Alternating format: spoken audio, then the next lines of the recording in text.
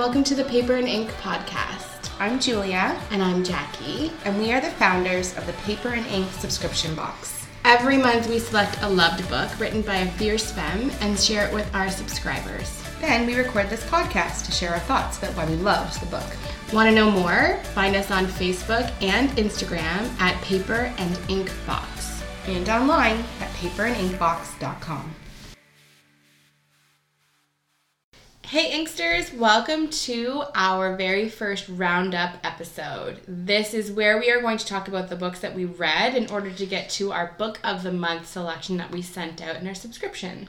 We read tons of books to find the one book that we love. Yes. We both collectively love. Yes. To then send out to you, our subscribers. Exactly. That is where our Love It guarantee comes in. This is also where you're going to get a little bit more of what Jackie, my taste of book choice is and what Julia's book choice taste is. And where they differ.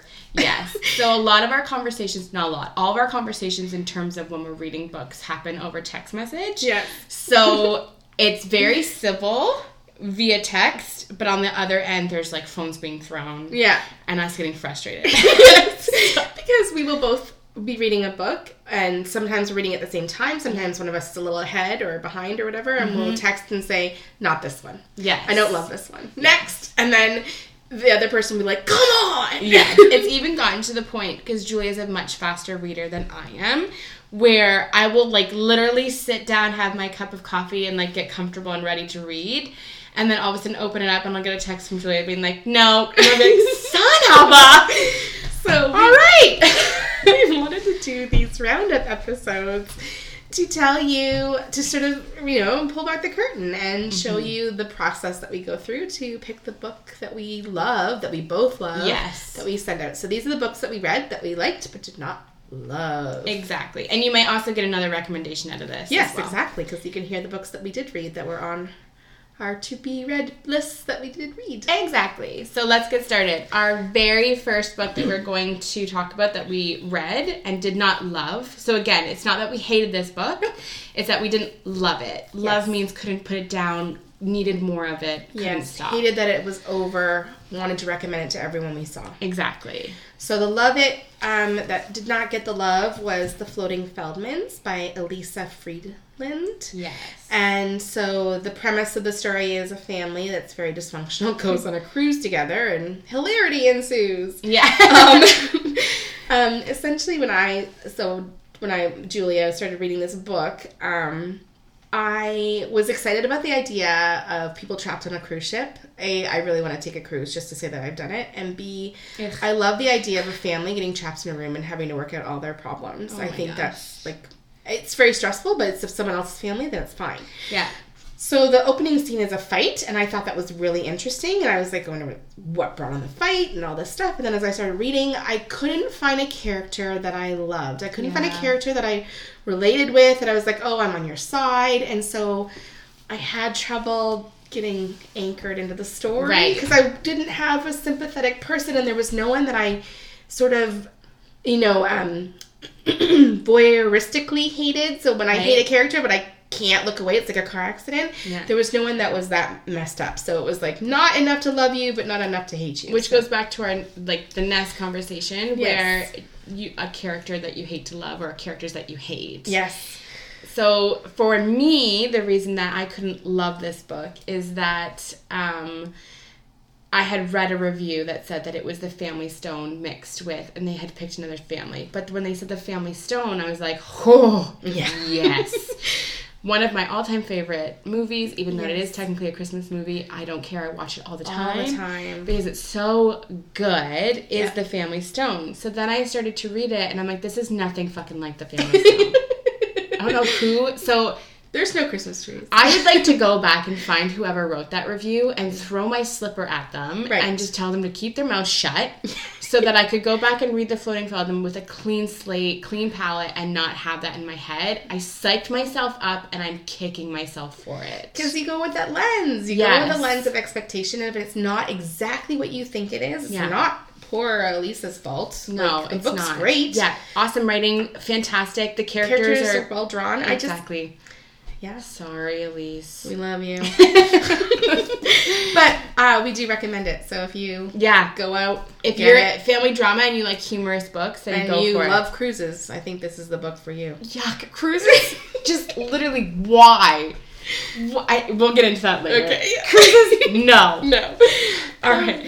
So the next one we have is The Seven Husbands of Evelyn Hugo by Taylor Jenkins Reid. So Jules, why did you hate this one? Not hate. Why did you not love this one? I liked this one. I liked this book. I just didn't love it. I thought it would be like a tell-all, like an Elizabeth Taylor kind of tell-all of the thousands of husbands. And as a person who's going to be monogamous for probably my entire life unless something catastrophic happens, I can't imagine what marrying multiple people would look like. So to me, and I love tabloid gossip. Lainey Gossip. Shout out to Lainey Gossip. Yeah. I love gossip. So, especially celebrity gossip. So I was super excited about this book. I did not love the way it was written in terms of the reporter's perspective. So the whole book is written from the reporter's perspective. She's interviewing Evelyn.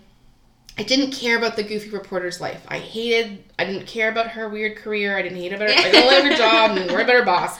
I just wanted Evelyn. I wanted Evelyn all the time, and I couldn't have Evelyn all the time, and that made me kind of angry. And so that's why I didn't love the book. The story was great, though. If they make a movie, I'm front row center. I will be in the theater. Sounds good. Yeah. So for me, I'm the one that pitched this as one of our possible selections. Yep. Because I had read Daisy Jones and the Six by Taylor Jenkins Reid. And Daisy Jones and the Six is my top 2019 read. I absolutely love it. It's everything.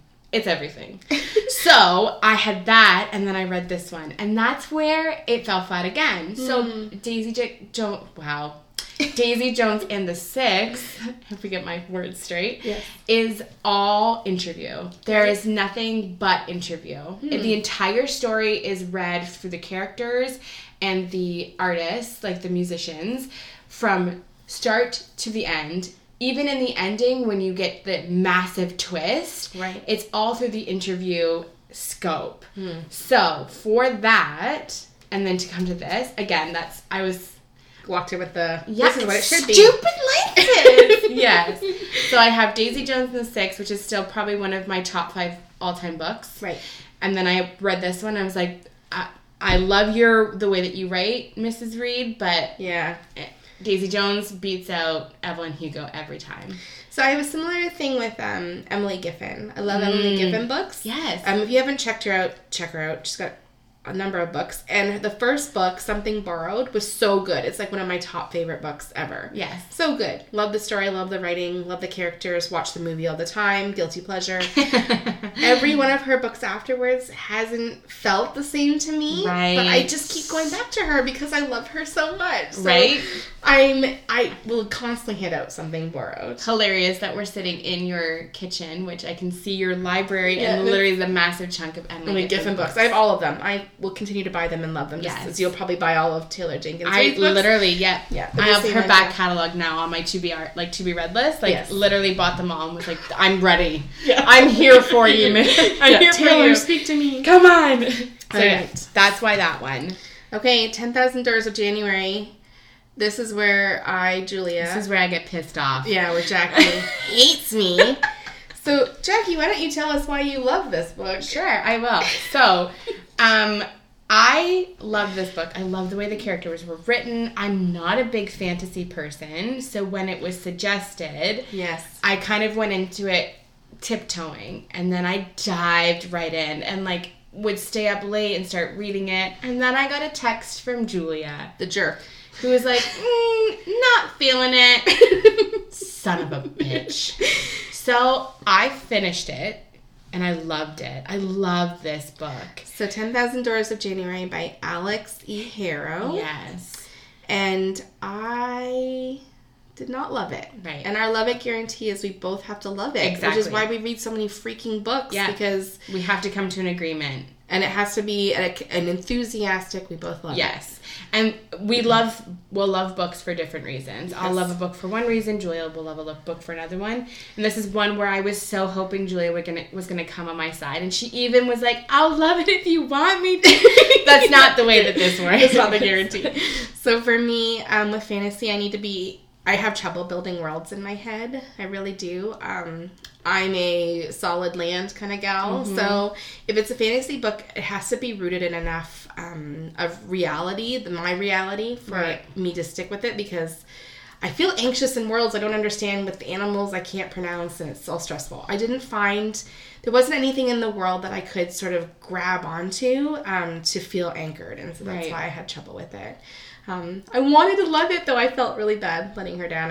And for everyone listening, please go get it, because Jackie... Yeah, it was amazing. Don't listen to my goofiness. From the cover art to, like, everything about it, it was absolutely beautiful. Just the way that Alex Harrow writes is so beautiful and lush and poetic, and it was absolutely amazing. So yeah, ignore me and go get it. Go get it. But we won't send it to your house because I suck. It's not a subscription.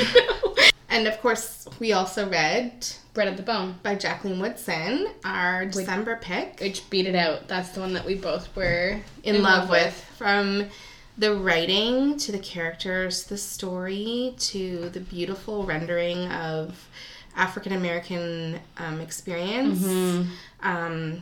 It was simply stunning. The whole book was incredible. Poetry. Pure poetry. Pure poetry. I texted Jacqueline within 3 pages and said, I love it. Loved it. Love it. Like, this is the book. And it took Jacqueline a little bit longer because of the structure of the book. It's structured a little bit, not as traditionally, so there's no quotations around sentences, that kind of thing. So I started it, stopped, and then went back again, and But it was worth it. It was worth every read. We both reread it so that we could speak.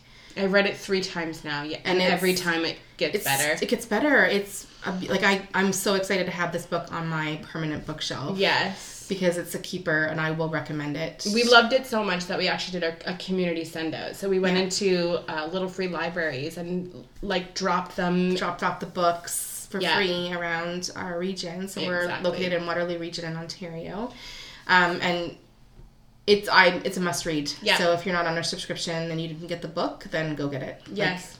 Absolutely. And read the rest. She has a huge catalog. Jacqueline Woodson has dozens of books, including young adult books. And kids books. So something for everyone. And she's a beautiful, beautiful writer. It's stunning. So we loved it. That's why we sent it out. Exactly. And if you want to hear more about why you loved it and more meat and potatoes for Red at the Bone, then check out our Red at the Bone episode. Yes. Which is available wherever you get your podcasts. Yeah, everywhere. We're everywhere. Yeah, so that's the roundup episode. So again, super short and sweet, just talking about the books that we had read for this month to get to the book that we sent out.